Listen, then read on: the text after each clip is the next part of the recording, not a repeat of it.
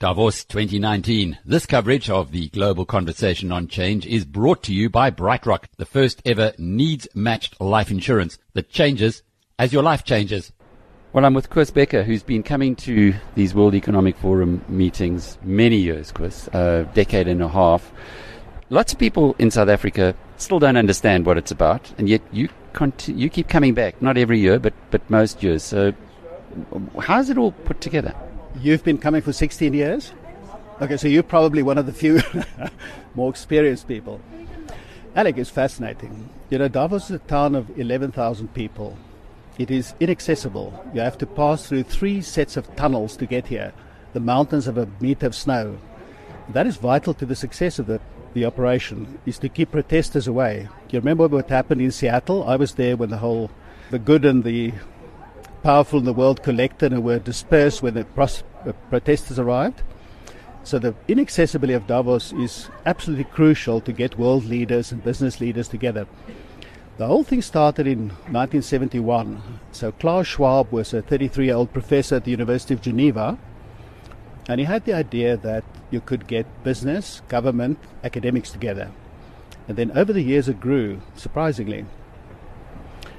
Later they added a few celebrities, I think mainly so that you can take selfies and show your kids, that you've been to Davos, and then a few, call it achievers, to add some intellectual respectability. But today 3,000 people come, and it's astonishing. It's usually about 20 to 30 heads of state, hundreds of ministers. And then what's interesting is the hierarchy, right? So if you want to be at the top, if you want to have the privilege of staying at the Belvedere Hotel, which is the only 5-star outfit in town, you pay Klaus Schwab something like $600,000, at least a few $100,000. They give you a discount sometimes. For instance, women get a discount, strangely. That doesn't pay for your food. It just pays for the privilege of applying to stay at the fancy hotel. But if you're Morgan Stanley, I mean, can you afford to be seen to be at a lower level than Goldman Sachs? So you pay up and you go stay there, and the hamburgers cost $40, and that's fine. I hang around at the Europe Hotel, which is much lower. It's sort of a middle-class ski resort, 2-star, I would say. And then all the way to guest houses. So the 3,000 delegates arrange themselves according partly to rank, partly according to money, and then partly according to subsidy. So if someone is very prominent, the organizers might actually invite him for free, and your excess fee pays for him. So they invite youth people and so on as a smattering. It's, I think, a good institution, although, of course, there's an element of fake about it. This year, interestingly enough, we've got a young man I met yesterday, 16 years old, who won the World Wildlife Photographer of the Year for 2018 from Durban. 45,000 people, he won it, and he's here. So it's that kind of... It's exactly. You know, the fascinating thing for me is I try to attend the less obvious stuff, of which there's a great deal. I mean, there are hundreds of lectures. This minute, as we're talking, there's a lecture going on right next door in the main Congress Hall about how grandmothers can treat depression. Now, I have no idea what will come out or whether it will be useful, but that's the sort of junk I go to. And the wonderful thing at Davos... But why? Why do you go off-piste, as it were? Alec, I think Donald Rumsfeld, that lovely man, said that if you're a leader, it's not the known unknowns that get you. It's the unknown unknowns. It's the stuff that you don't know, you ought to know, right? That's what gets you. So I try to look widely and see what's coming up next. And the wonderful thing about Davos is, I find powerful people uninteresting because they're often surrounded by a caravan that screen away the human element. You can't walk up to a head of state and say, how are you doing? Let's talk. He's screened off. There's an agenda for the meeting. If he says anything provocative, his guide sort of pumps his ribs. So they tend to be uninteresting as human specimens. But at Davos, the caravan is stripped away. You can only come alone. So you might sit at the piano bar drinking, and the guy next door starts talking. You discover he's the energy minister of Indonesia, and you discover a common interest in tennis. And he says, what do you think? Was Sampras or Federer the all-rounder of all time? And then you start talking, you form a friend, and then you write him a letter, You form interesting friendships. For instance, a few years ago I got interested in genetic engineering. So I read a few books, but I'm a complete nincompoop. I never studied any biology. One evening I went to a lecture by Craig Venter, who was the first man to decode the human genome. He's the number one man in the world on this topic. So he gives a lecture, ends at 10 o'clock. There are about 30 people. I engage and we start talking. For instance, I asked him, do you think life on Earth originated once? Was it one spark and all of us are descendants of that? Or do you think it could have happened multiple times? Right, so we start talking. So we talk for an hour. What was his answer to that? Much too complex to summarize in a minute. But we talk for an hour. Okay, now you consider this is the number one in the world, and he's a very stern man. He's not a friendly chatter. He's a hard driver. And he talks to this complete idiot. And I come away enriched. Now, that would not occur in a normal setting. But here he's alone in town. Maybe, there's nothing else to do in the evening. There's no one better to talk to, so let me talk to this guy. And that's what makes it so interesting is you meet people in fields that you find surprising, and sometimes something comes out of it and sometimes nothing. Yeah, when you strip away all of the clothing, or the emperor's clothes as it were, human beings are fundamentally good and communications and social beings, but you do meet with the powerful, certainly of the media industry, in what is it called, a group of governors or media governors? It's called the Media, Entertainment and Information Governors Meeting. It's quite an interesting thing. So Chatham rules apply, so you can't afterwards report what an individual said, but you can report the topic. So for instance, this year there was very interesting people. Like, for instance, John Ridding is the chief executive of the Financial Times, which is my favorite newspaper. So you sit there and you meet him, and it's a certain amount of pleasure. Or let's say the New York Times head, who used to be the head of the BBC, right? He's now making a great success of the New York Times and is converting it to digital. Or there's Matthias Dopfer, who's the actual Springer head and is in a battle with Google. He wants Google to pay for news, like your news. I mean, they rip you off. And you want to be paid, so he's your champion.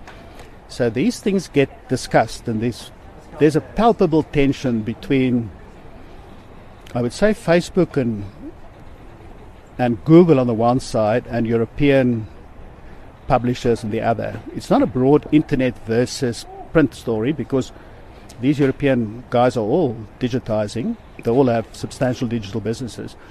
But it's specifically that Facebook, through its social network dominance, and Google, through its search, has such a hold at the moment that they're squeezing the life out of some of these publications. And that battle is going to, I think, escalate in the next few years. Do you discuss that kind of thing within the governors' meetings? Yes, there's a certain amount of politeness, because the relationship, take it with Google, is partly client and partly opponent, right? So sometimes you can feel people are holding back.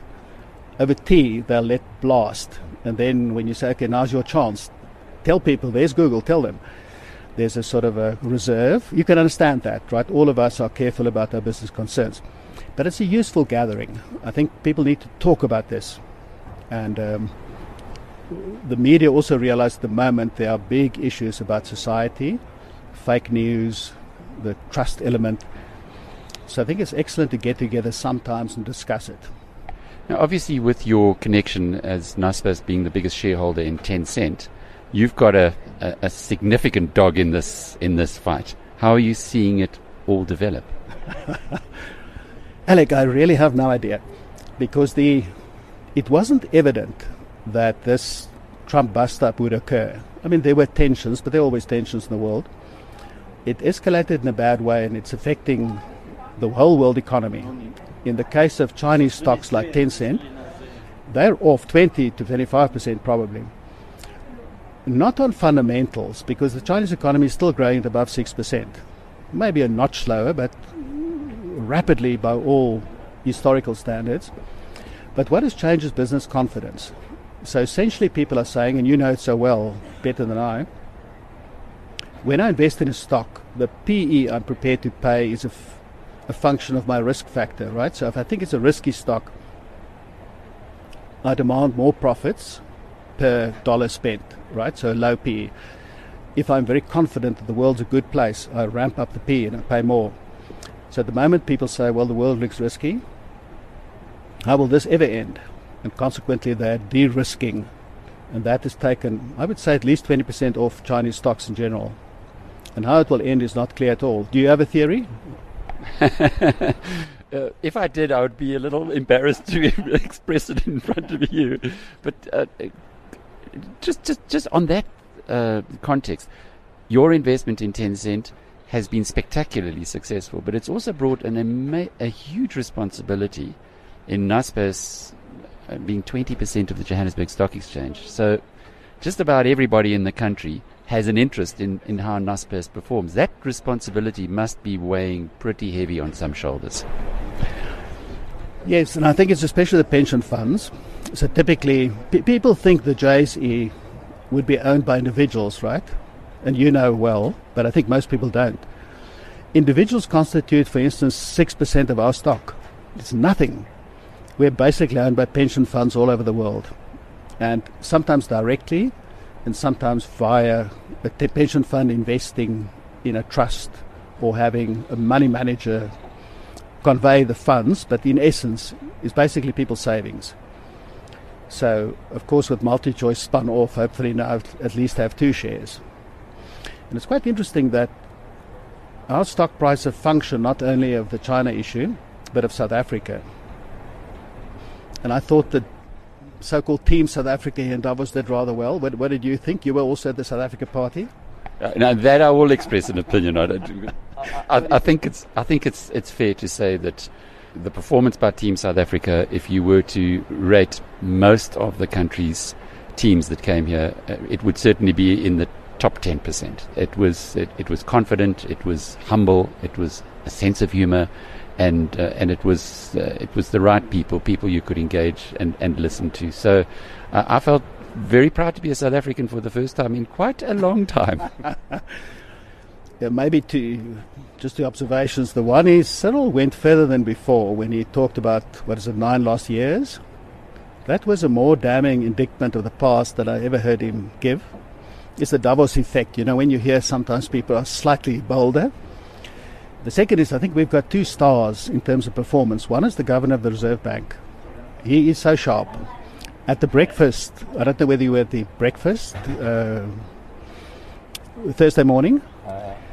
Yes, I was, yeah. Okay. Now, Adrian Gore from the stage gave a figure, the sort of opportunity cost of GDP lost due to mismanagement over the past 9 years. And the only person in the audience that caught him on getting his figures wrong was actually the Reserve Bank governor. And he said, that's actually rands, that's not dollars, right? He's mentally very sharp. And that imbues a certain confidence. He's also independent of mind, I think. The other one is Tito Mboweni, that has a refreshing candor. And people pick it up. When you sit on the stage and just mouth the usual nonsense there, people pick it up quickly. But when you have a fresh expression, or you grab a problem and sort of shell it down to the core, they sense a certain confidence. And I think he exudes confidence. And then, of course, it's interesting, South Africa, there's also the style element. So our Minister of Communications, Stella, Abraham, she was spectacular in red, really. So next year we ought to bring some musicians, don't you think? Well, they used to. Looking back, we had Freshly Ground here, we've had Jimmy Tlutlu here, but it seems like the social element of Davos has now really been downplayed. As it ends on a Friday instead of on a Sunday. That's true. Do you think it's an element of guilt that the feeling is it shouldn't be seen to have too good a time?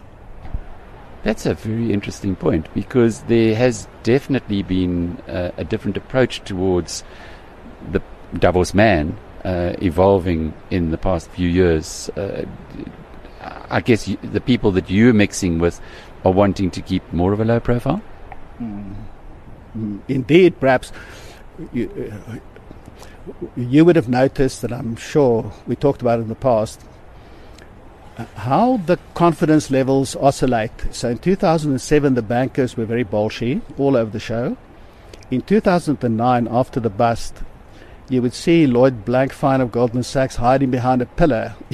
And then Jimmy Dimon would be behind the rubbish bin. They wouldn't be seen. Now this year it's fascinating. I'll show you a picture on my cell phone, but here's the Facebook office, or the Facebook building in the main street called the Promenade. It's a huge building. And then the Facebook branding was scaled down to be barely legible, because between booking this building and today, a lot of things happened that Facebook has a lot to feel guilty about. And then in the windows, no branding. The only message in the windows: choose love. Right? So you can see Facebook feels guilty. They're hiding. They have to be here because they have to engage with the regulators. But the wind is blowing against them. But the wind can change again tomorrow. That's so interesting. I remember going to a Facebook event perhaps 3 years ago where the arrogance was just oozing out of the pores. And this year they cancelled their event. Yes, quite true. So it's like the bankers, as you say, in 2008. They were nowhere, or 2009, nowhere to be seen. And but they're back here. Although it does seem to be scaled down a little. There's a pet shop on my walk, which was always taken by somebody. Barclays Bank had it for many years.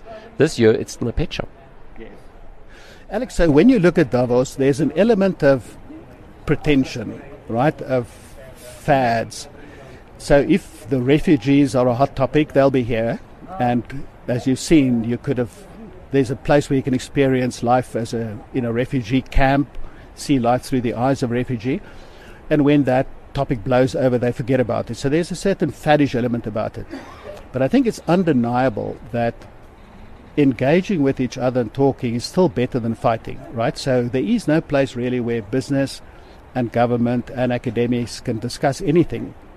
And although there would be a certain amount of cant and pretension on the stage, the topics are placed squarely, and someone engages, and some of the people are honest, and some of the points of view are new, at least to me. So I think it serves an overall purpose, at a cost, but a good purpose. I've noticed that the environmental and sustainability issues have been coming to the fore. Is that something as well that registered with you? Absolutely, clearly. You can pick up the issues. For instance, in the media world, I would say the big issue is an element of trust. So the consumer used to trust media more than they trusted politicians, or the church for that matter. But that has been eroding. And could that be turned around, or is it a permanent phenomenon of the internet world that trust has eroded? The issue of privacy is huge. And if you just contrast the subcategories, young people used to feel less sensitive about privacy than older people. It might now be changing. There's some indications. Europeans are fanatical about privacy. And the reason is, for me, fascinating. It's if you're a German, you have the Stasi in your mind, right? The German secret police. If you're a Russian, you have the KGB. So that's vivid.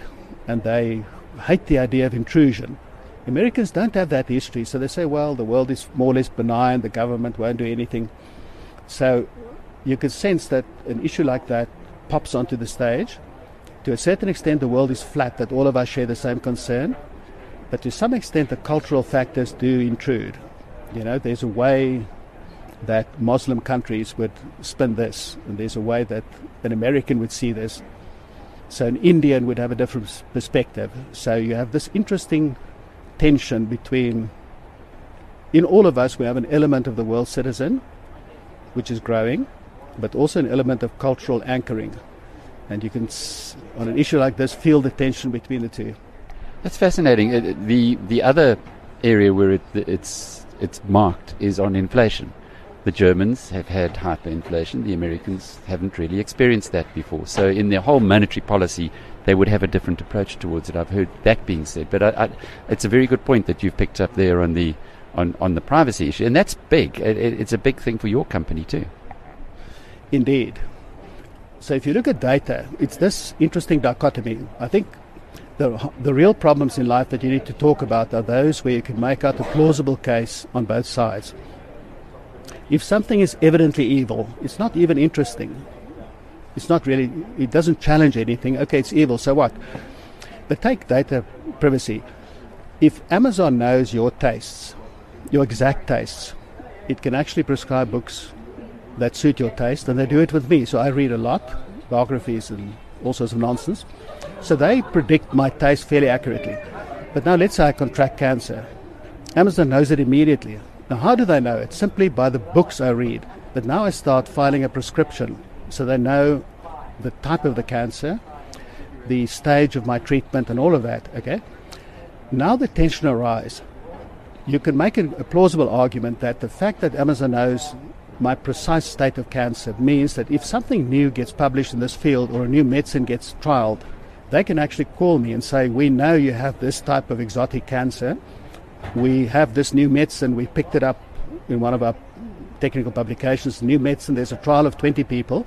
Would you want to consider that? It's very useful to me. It might save my life. On the other hand, just consider the amount of intrusion. So Google knows everything you read, right? They know how long you pause over which page, right? They know which people you follow, where you look for information. And to see that published on a lamppost in the middle of town is not particularly pleasant. So there's that immense tension. You can make a plausible argument both ways, and how society will decide, that's still a bit unclear. And that's exactly when these cultural factors intrude. So the Germans look at the same set of facts and they say, look, the evil of the state intruding is too big. Let's push this direction. Americans look at it in a different way. Koos, how do you compete with that, though, when you know Amazon and Google have all this information? Surely their ability to reach the market through, or what they're offering to advertisers, is incredibly powerful. How do you, as a media company, offset that? Alec, that is exactly why the state is starting to take an interest. And it's not unexpected. Consider the steel industry.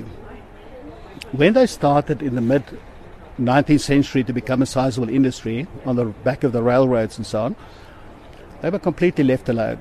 By 1900 in the US, they were huge companies run by people like Andrew Carnegie that owned railway companies that took the coal to the furnace and melted the iron and controlled the whole process, sort of vertical integration. And then society stepped in and said, look, you could reach a point where this is too powerful. How do we now arbitrate? Do we break you up, or do we limit it in some way? And the same is happening to the internet quite validly. So the societies look at that and say, when, let's say, Facebook was very small, we didn't need to bother young students making dates on some electronic network. Who cares? But now when every single housewife has Facebook, the issues arise and people say, okay, what are the issues? We talked about the issue of privacy, right? But there's also the issue of, let's say, smaller players. So if Facebook, for instance, checks your site and they detect who's subscribing to you at the moment, and they were to target each one individually with a personalized letter to say, we've got a superior news business website, right? I mean, just your sense is that there's something unfair about it, right? That's what needs to be arbitrated. Now, the power at the moment lies in the US. So Europe is a consumer of the internet, is not a producer. So you have an added tension. So European governments are saying, look, Europe's consumption of the internet is about 80% of the US consumption. So it's a big consumer, but it has almost no internet companies of size. So there's this tension. The government says, look, if Amazon, let's say, closes down the little bookseller on the corner, I lose his 2 employees and the rates he pays his municipality, and Amazon sucks the money out and takes it to California. Is that good? So there's a further sort of nationalistic element that is imposed. On the other side, I think one can validly argue that the internet enriched our lives immensely. So I was thinking recently, if you could have a choice, you could be an unemployed guy in France today or King Louis XIV. Who will you be? Well, he didn't have one tooth in his mouth in the last 40 years because there were no toothbrushes. But he also didn't have a Facebook group.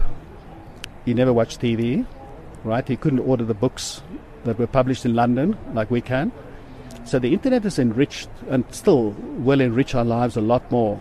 I think we just will, over time, formulate rules to contain the beast, much like every other industry developed. You know, when cars started, they were first feared, and then a man with a red flag needed to run in front of the car and that sort of nonsense.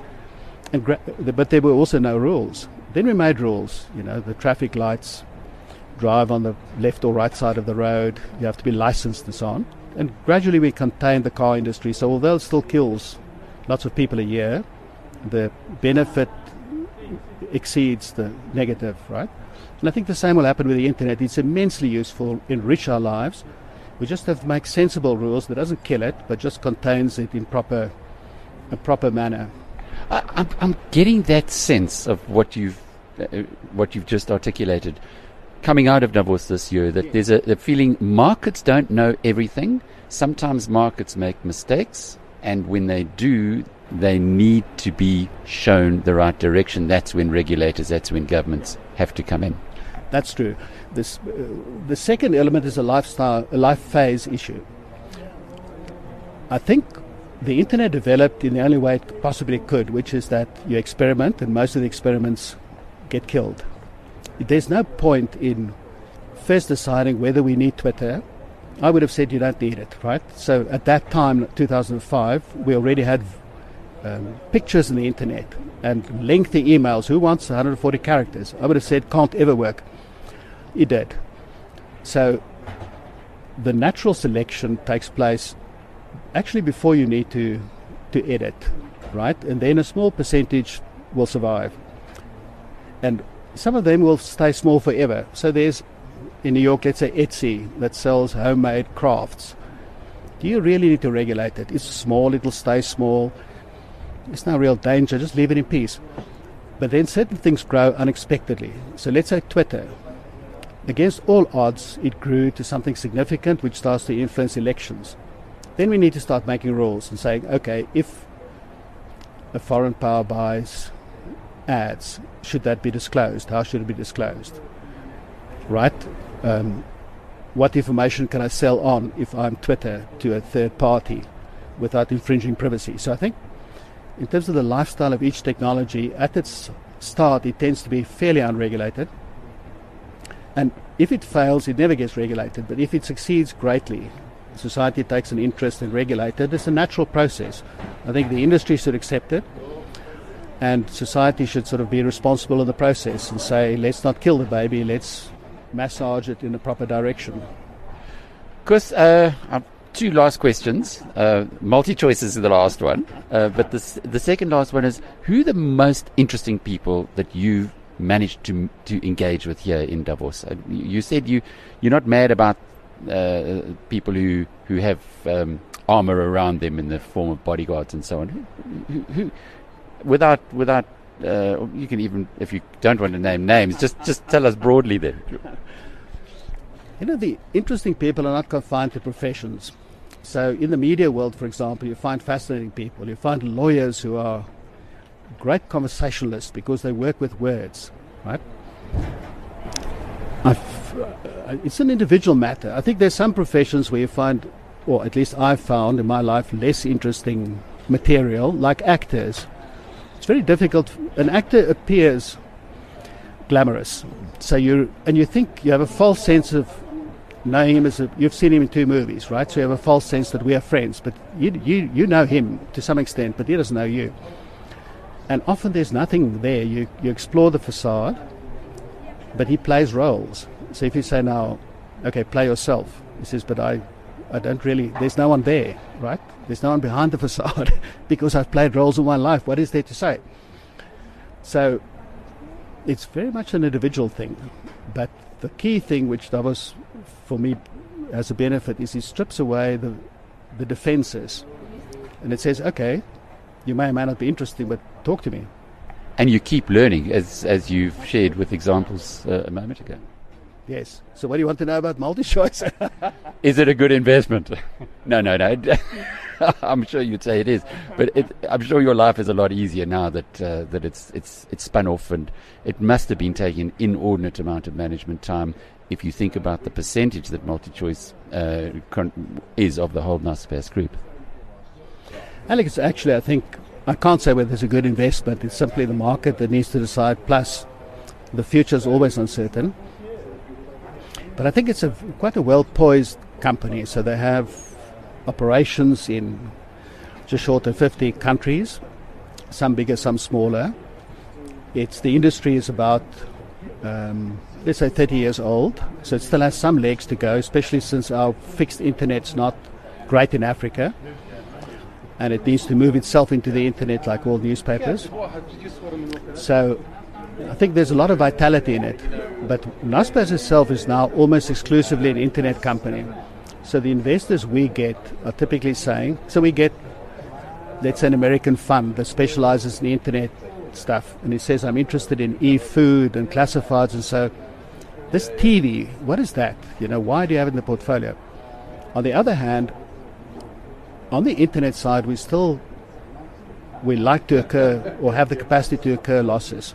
And the problem is if you lose that capacity, you're in trouble because you need to try new things. They will fail. Some will fail. A lot will fail. And even the successful ones might need reinvestment. So like Uber or something like that, you run down your income statement to a break-even or less in order to spur growth. But TV is in a completely different life phase. So it's basically profitable and steady. So the investor wanting to take a wild swing in the internet's not going to go there. But the investor who wants a regular dividend flow will. So we found over time that the profile we need for the two companies are quite different. That our internet investors underestimate TV and actually don't like it. They say, I'm not interested in dividends or steady income. Give me growth. Well, it's not going to grow fast, but it's steady. On the other hand, a whole class of people would be interested in that sort of investment, steady, big dividends. But they say, all this internet stuff, I can't buy a company where the minority stake is of the profile I like, but I get all this other risky junk. So it's actually best to split it. And I think a good many of our shareholders will keep both shares. There's no reason not to. You can say, okay, they fulfill different functions, they have different profiles, but why not keep both? Now, it's so far back when you were a young man that you really were the father of satellite television in South Africa. So you can tip them. You picked that one early on. You picked the internet early on. What are you looking at as the next, perhaps, big thing to fill out the trifecta? Alec, I don't know, is the honest answer. And the surprising thing in life is how the big changes in my life were unpredictable. So commercial internet started in, let's say, 1995, right? Not only did I not realize the significance beforehand, but if you ask me at the end, on December 31, 1995, what is the most important thing that happened today or this year? I don't think I would have said the internet, right? It happened, even Bill Gates realized only the next year in a famous memo to staff that this is fundamental. And I think the next change will be equally surprising. If you look at big waves, the manipulation of, call it, electromagnetic waves, right?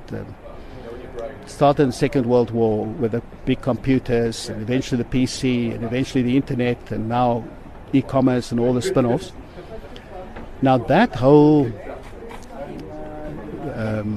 generation of technologies must run out of steam at some point. That it'll continue to exist, but the growth rate will flatten. I have a notion that the biological sciences will be prominent in the next few years, but that might be completely wrong. It's a guess.